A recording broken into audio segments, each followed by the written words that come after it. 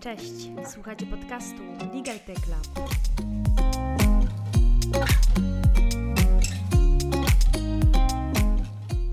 Rozmawiamy o szerokim zastosowaniu nowych technologii w usługach prawnych. Dzielimy się spostrzeżeniami na temat digitalizacji kancelarii oraz debatujemy nad możliwościami, które niesie za sobą cyfryzacja tego sektora.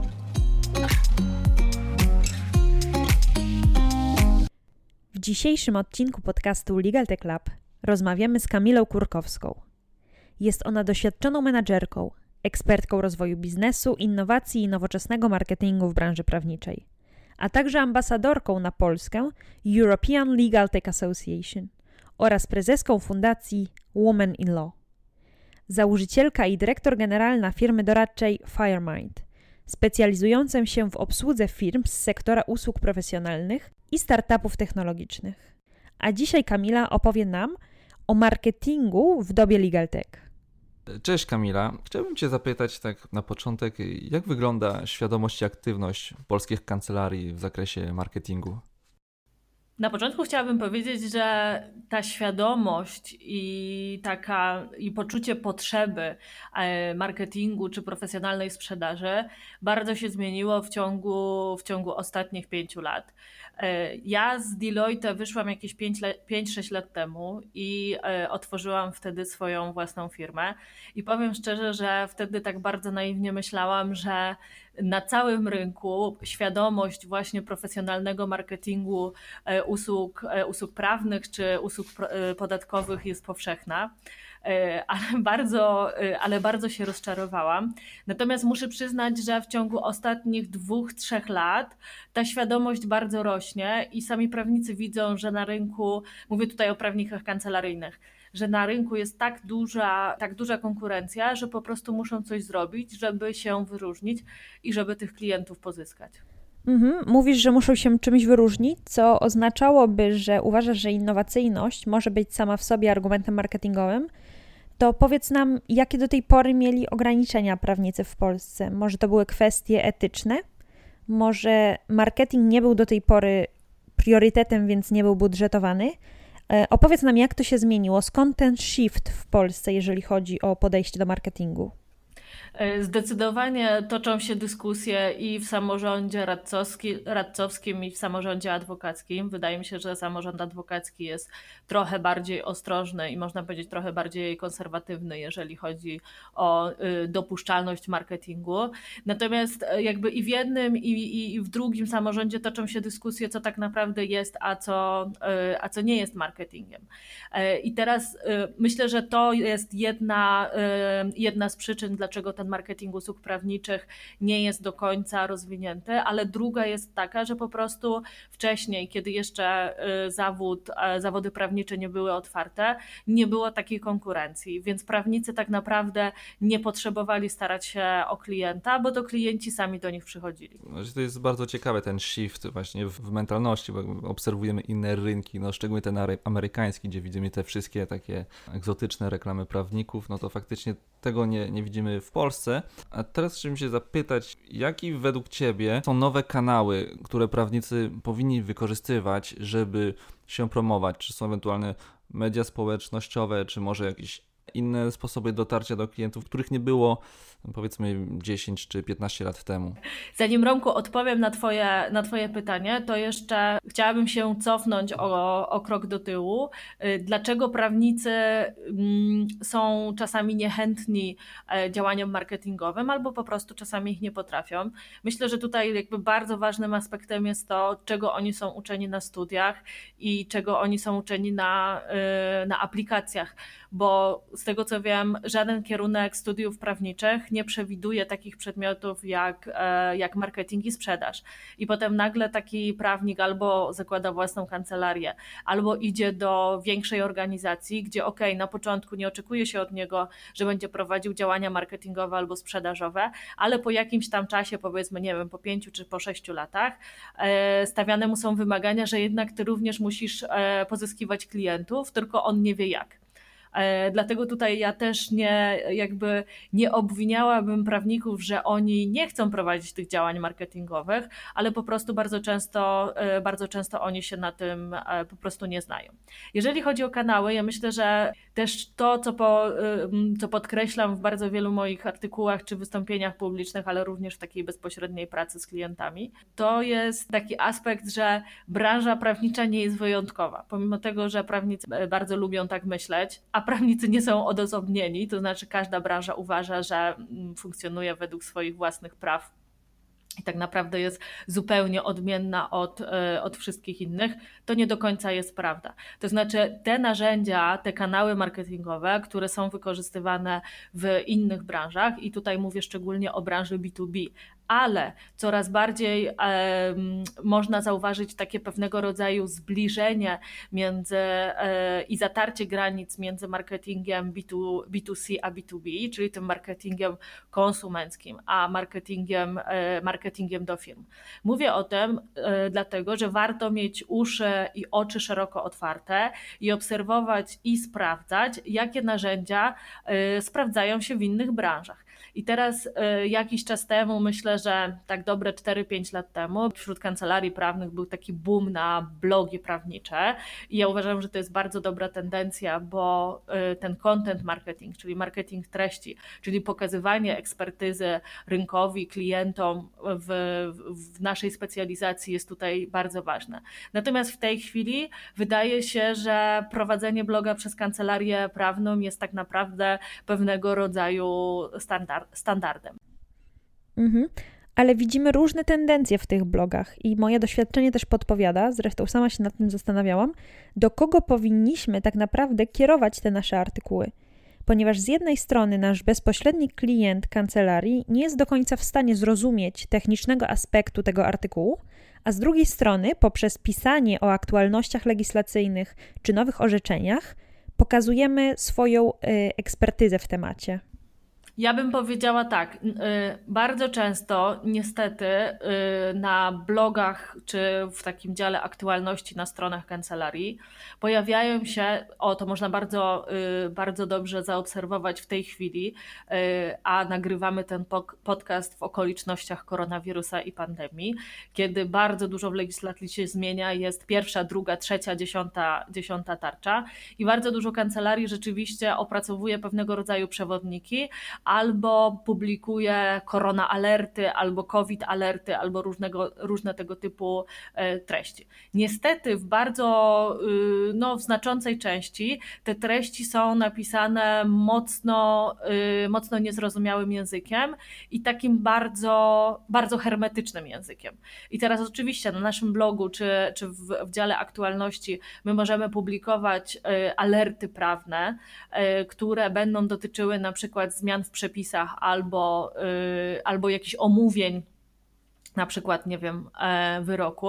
Natomiast ja nie jestem do końca pewna, czy to są właśnie tematy, które bardzo będą interesowały naszych klientów, czy naszych potencjalnych klientów.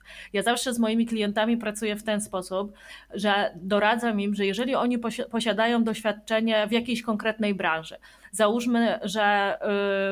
Załóżmy, Iga, że pracujesz w kancelarii, która obsługuje na przykład branżę IT czy branżę startupową, to warto przyjrzeć się naszym obecnym klientom i zastanowić się, jakie problemy oni mają. I zrobić sobie na przykład listę takich 10 zagadnień, które są powtarzalne, 10 czy 5 zagadnień, które są powtarzalne w przypadku właśnie branży na przykład startupowej czy branży IT i napisać 5 artykułów, które będą opisywały 5 problemów, z którymi spotyka się startup albo firma technologiczna. Wtedy w bardzo taki jasny i klarowny sposób komunikujemy rynkowi, komunikujemy naszym potencjalnym klientom, że my się na tej branży znamy. To znaczy, to nie jest tylko tak, że my deklarujemy i na naszej stronie umieszczamy informacje, naszą specjalizacją są startupy, tylko my rzeczywiście z tymi startupami pracujemy i wiemy, jakie oni mają problemy, a my jako kancelaria mamy odpowiedź na te problemy. Dobrze, że wspominałaś o tym właśnie, tych aktualnych wydarzeniach, które właśnie i z jednej strony doprowadzają do tego, że kancelarie próbują w inny sposób docierać do klientów, więc widzimy, że teraz dużo webinariów między innymi, ale też według mnie jednym z innych skutków tego kryzysu będzie transformacja cyfrowa, troszeczkę wymuszona czy przyspieszona kancelarii. I właśnie mnie interesuje i chciałbym mieć Twoje zdanie na ten temat, jak klienci generalnie odbierają nowoczesność kancelarii? Moim zdaniem jest to taka cecha kancelarii, która jest przez klientów bardzo, bardzo pożądana. I teraz bardzo wiele dyskusji toczy się w świecie prawników, na przykład na temat tego, jak mają szacować swoje wynagrodzenie. Czy powinni cały czas zostać przy stawce godzinowej, czy może umawiać się na projekty, czy może jeszcze w jakiś inny sposób. I teraz dlaczego mówię o wynagrodzeniach, odpowiadając, Romku, na Twoje pytanie dotyczące transformacji cyfrowej kancelarii?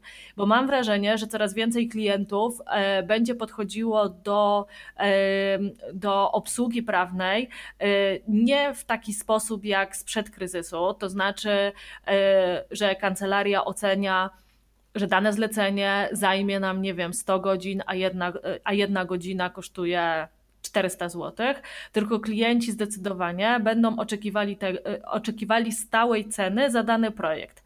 A to, ile danej kancelarii zajmie zrobienie tego projektu, to jest tak naprawdę tylko i wyłącznie sprawa kancelarii. I teraz, jeżeli taka kancelaria będzie miała zautomatyzowane procesy i będzie w stanie oszczędzić czas i pracę wielu osób dzięki właśnie zautomatyzowaniu dokumentów albo innym technologiom, które wprowadzi w swojej kancelarii, no to moim zdaniem jest to tylko korzystne właśnie dla tej kancelarii. Myślę, że coraz więcej będzie się pojawiało takich oczekiwań od strony klienta, że na przykład systemy do zarządzania umów, czy taka pełna transparentność, na jakim etapie jest realizacja danego projektu, będą absolutnie czymś koniecznym i czymś niezastąpionym we współpracy z kancelariami, a nie jest to możliwe, jeżeli dana kancelaria nie będzie zdigitalizowana. No właśnie, poruszyłeś bardzo ciekawą kwestię, mianowicie tego, że to, ile czasu kancelaria poświęci na wykonanie usługi, powinno być tylko i wyłącznie kwestią kancelarii, co odbiega zdecydowanie od przyjętego do tej pory standardu wyceniania usług kancelarii na podstawie poświęconych godzin tej usłudze. Czy uważasz, że świadomość klienta, że kancelaria z usług, której korzysta, używa narzędzi LegalTech, aby poprawić efektywność swojej pracy? Czy uważasz, że ci klienci nie będą już chcieli płacić na podstawie godzin, jak teraz będzie wyznaczona stawka za usługi kancelarii? Myślę, że to jest bardzo trudne pytanie, a szczególnie to pytanie jest trudne w obecnych okolicznościach. Bo z moich rozmów na przykład ze szefami wewnętrznych działów prawnych wnioskuję, że na przykład firmy będą miały poobcinane budżety na usługi doradcze. Więc jakby te okoliczności, które mamy w tej chwili, muszą też gdzieś tam dać do myślenia kancelariom prawnom, że te kancelarie będą musiały w jakiś tam sposób zmierzyć się z wyzwaniem dużych negocjacji cen swoich usług od strony usługodawców.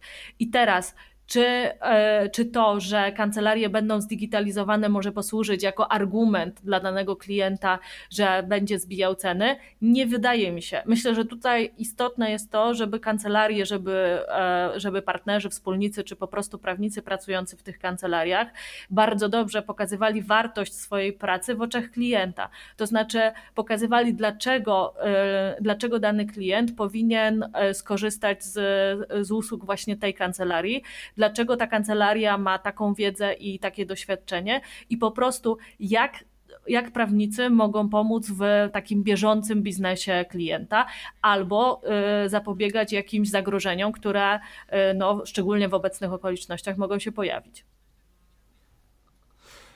Dobrze, ale czy teraz szczególnie w tym okresie, promocja innowacyjności i nawet ewentualnie chwaleniem się tym, że wdrożyliśmy konkretne narzędzie legaltechowe, czy to powinno być elementem strategii marketingowej? Czy kancelarie powinny naprawdę przy wdrażaniu każdego narzędzia komunikować na ten temat, że na przykład teraz korzystamy z takiego narzędzia do automatyzacji dokumentów, z takiego narzędzia do zarządzania projektami, nawet czasami cytując to narzędzie, tak aby klienci wiedzieli, że dobrze, teraz musimy ciąć koszty, ale wiemy, że ta kancelaria pracuje w ten sposób, korzysta z tych narzędzi i prawdopodobnie będzie w stanie zaproponować bardziej korzystne stawki. Czy to według Ciebie tak będzie działało, czy kancelarie raczej będą chciały, czy powinny utrzymać w tajemnicy wdrożenie tych narzędzi?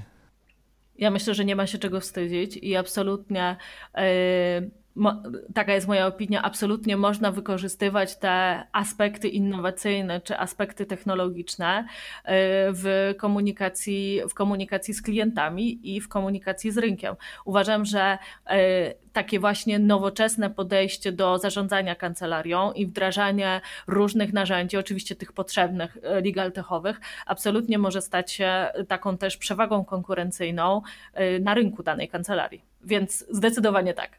A ja pozwolę sobie powiedzieć, że nie wiem, czy do końca się Wami zgadzam. Nie wiem, czy to jest w kwestii klienta, czy on powinien być zainteresowany i co więcej informowany o tym, z jakich narzędzi informatycznych korzysta kancelaria. Z jednej strony mam wrażenie, że to jest kwestia interna dla kancelarii, że to dla nam powinno zależeć na tym i robić wszystko, żeby jak najlepiej obsłużyć tego klienta. Z drugiej strony rozumiem, że to może być argument, aby zachęcić go, żeby korzystać z naszych usług. Ale wiesz, Iga, to jest też takie pytanie, jak na przykład wiele kancelarii, teraz to już trochę mniej, ale na przykład chwaliło się, że przychodzi do nas nowy prawnik. Albo bodajże wczoraj czy przedwczoraj na LinkedInie widziałam post z jednej z dużych kancelarii o awansach, tak? Tak i nie, ponieważ mówienie o przyjęciu na pokład nowego pracownika czy wspominanie o awansie wewnątrz kancelarii wiąże się z pokazaniem elementu ludzkiego tej kancelarii, który ociepla w jakiś sposób wizerunek. Zwłaszcza, że w kancelarii doradzają ludzie. Historycznie zgłaszamy się o poradę prawną do pana mecenasa, aniżeli do kancelarii. I ta relacja ludzka, polegająca i opierająca się na zaufaniu, jest bardzo ważna i dlatego warto o niej mówić. Dlatego też nie wiem, czy do końca możemy tutaj zrobić analogię do używania nowych technologii.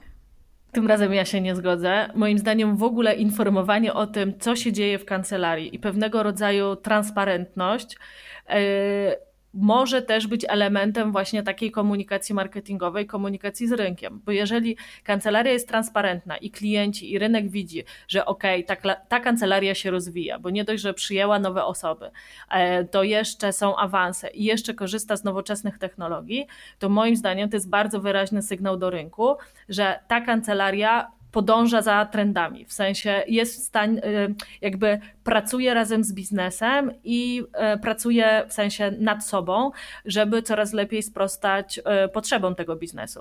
Więc ja zdecydowanie będę zdania, że oczywiście trzeba to mądrze ubrać i nie może to być komunikat pod tytułem teraz mamy automatyzację procesów, to już nie potrzebujemy, 15 praktykantów, tak? No bo jakby takich komunikatów absolutnie nie możemy puszczać do rynku i myślę, że wręcz dobrze by było komunikować na przykład w taki sposób, że wprowadziliśmy automatyzację procesów czy dokumentów. Dzięki temu praktykanci, młodzi, ambitni ludzie, którzy przychodzą do nas na praktyki, nie muszą spędzać czasu na bezmyślnym kopiowaniu jakichś tam dokumentów, tylko mogą się rozwijać i rzeczywiście wykorzystywać swój potencjał intelektualny przy ciekawych projektach.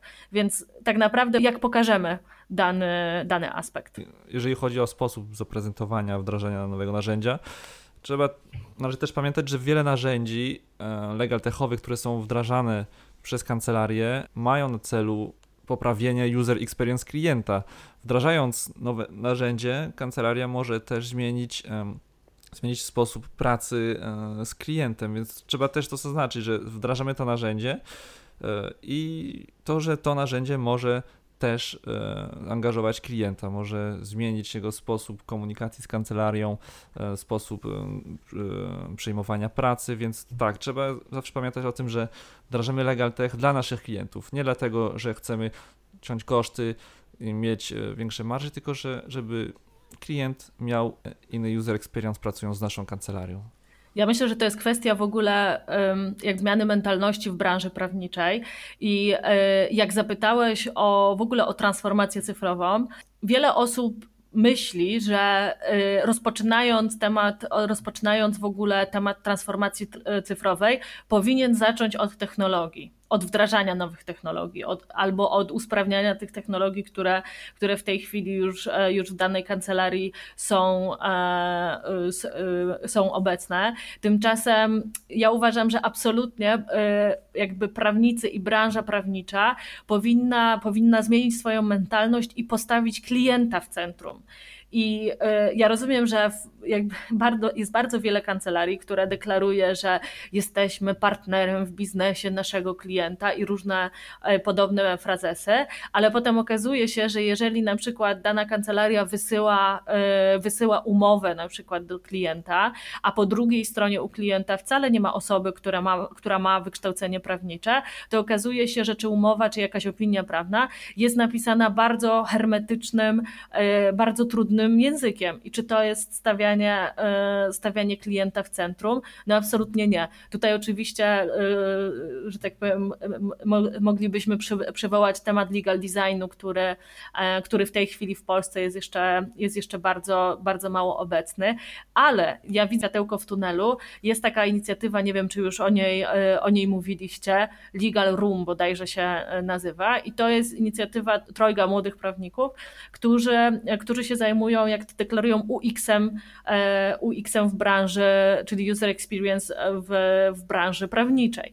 I teraz ja myślę, że takie podejście to jest rzeczywiście podejście, które coraz bardziej będzie na rynku obecne. To znaczy, mówiąc o transformacji cyfrowej, my musimy jakby postawić w centrum klienta i dopiero potem zastanowić się, jak do tego wszystkiego dopasować model biznesowy, jak dopasować i jakie osoby i zarządzanie tymi osobami.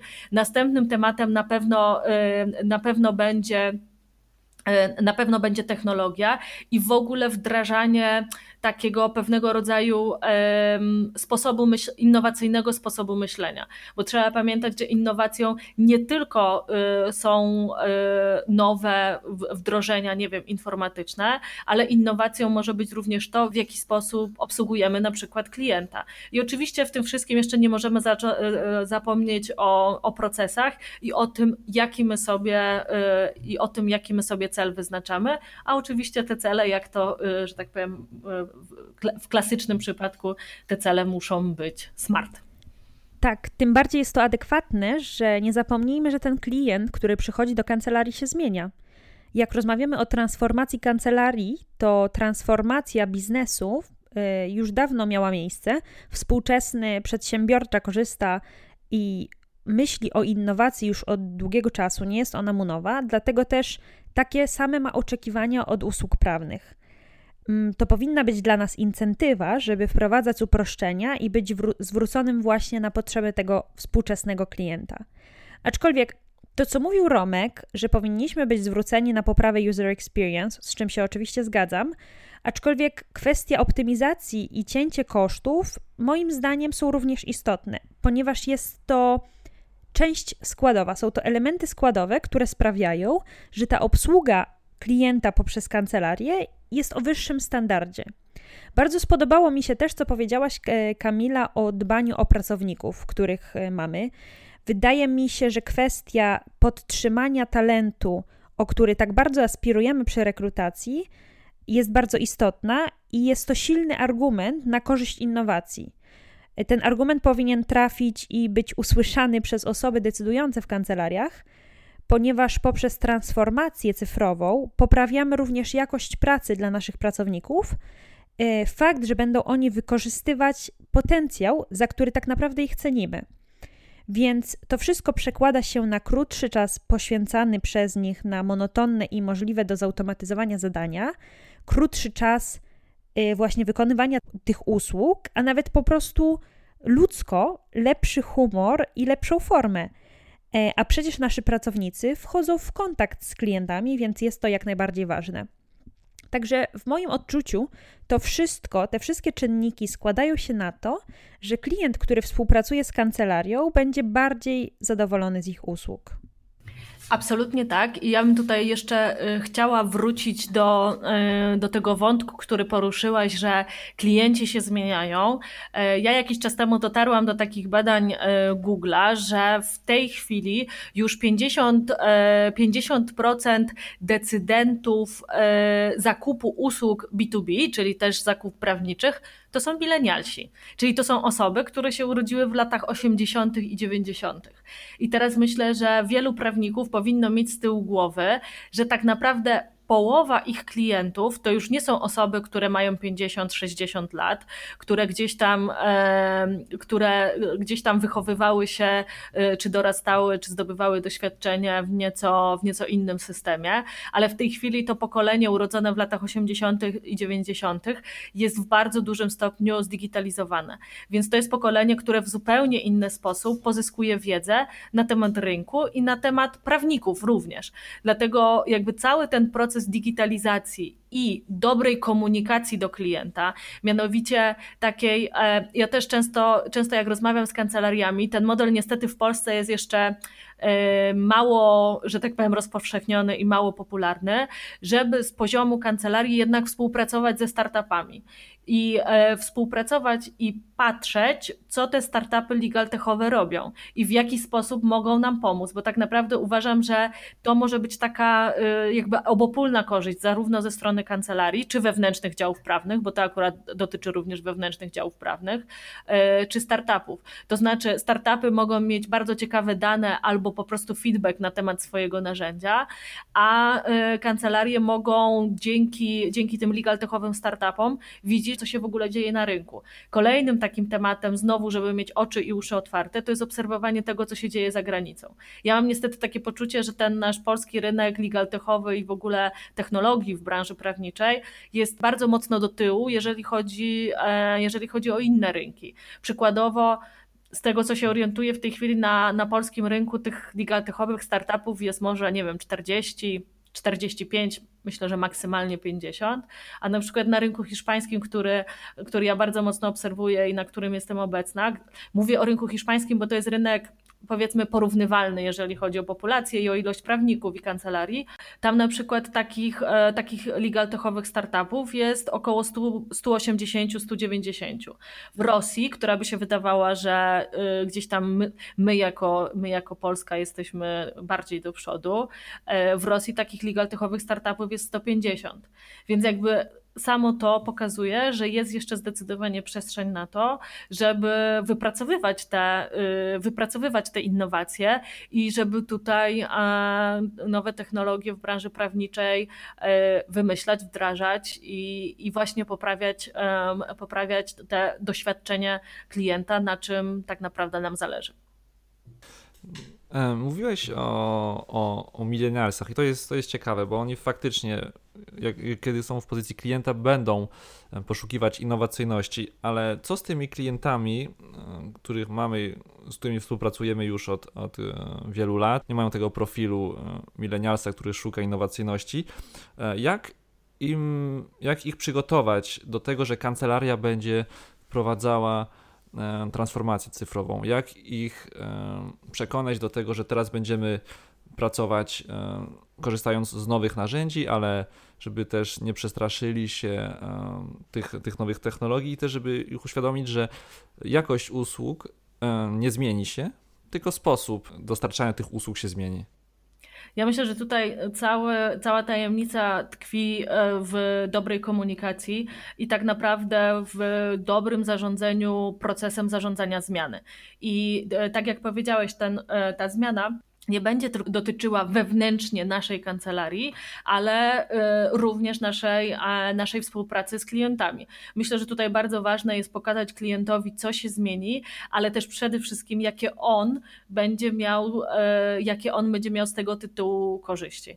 I myślę, że tutaj bardzo ważne jest to, o czym mówi wielu prawników i co tak bardzo podkreśla, a mianowicie takie dobre indywidualne relacje z klientami, no to jest wspaniała okazja, żeby, że tak powiem, z tych relacji skorzystać i w jakiś tam sposób też uświadomić i dobrze skomunikować i dobrze poinformować klienta, co się będzie działo, jakie są etapy tej naszej wewnętrznej transformacji cyfrowej i jakie to będzie miało wpływ na przykład kontakt z naszymi prawnikami.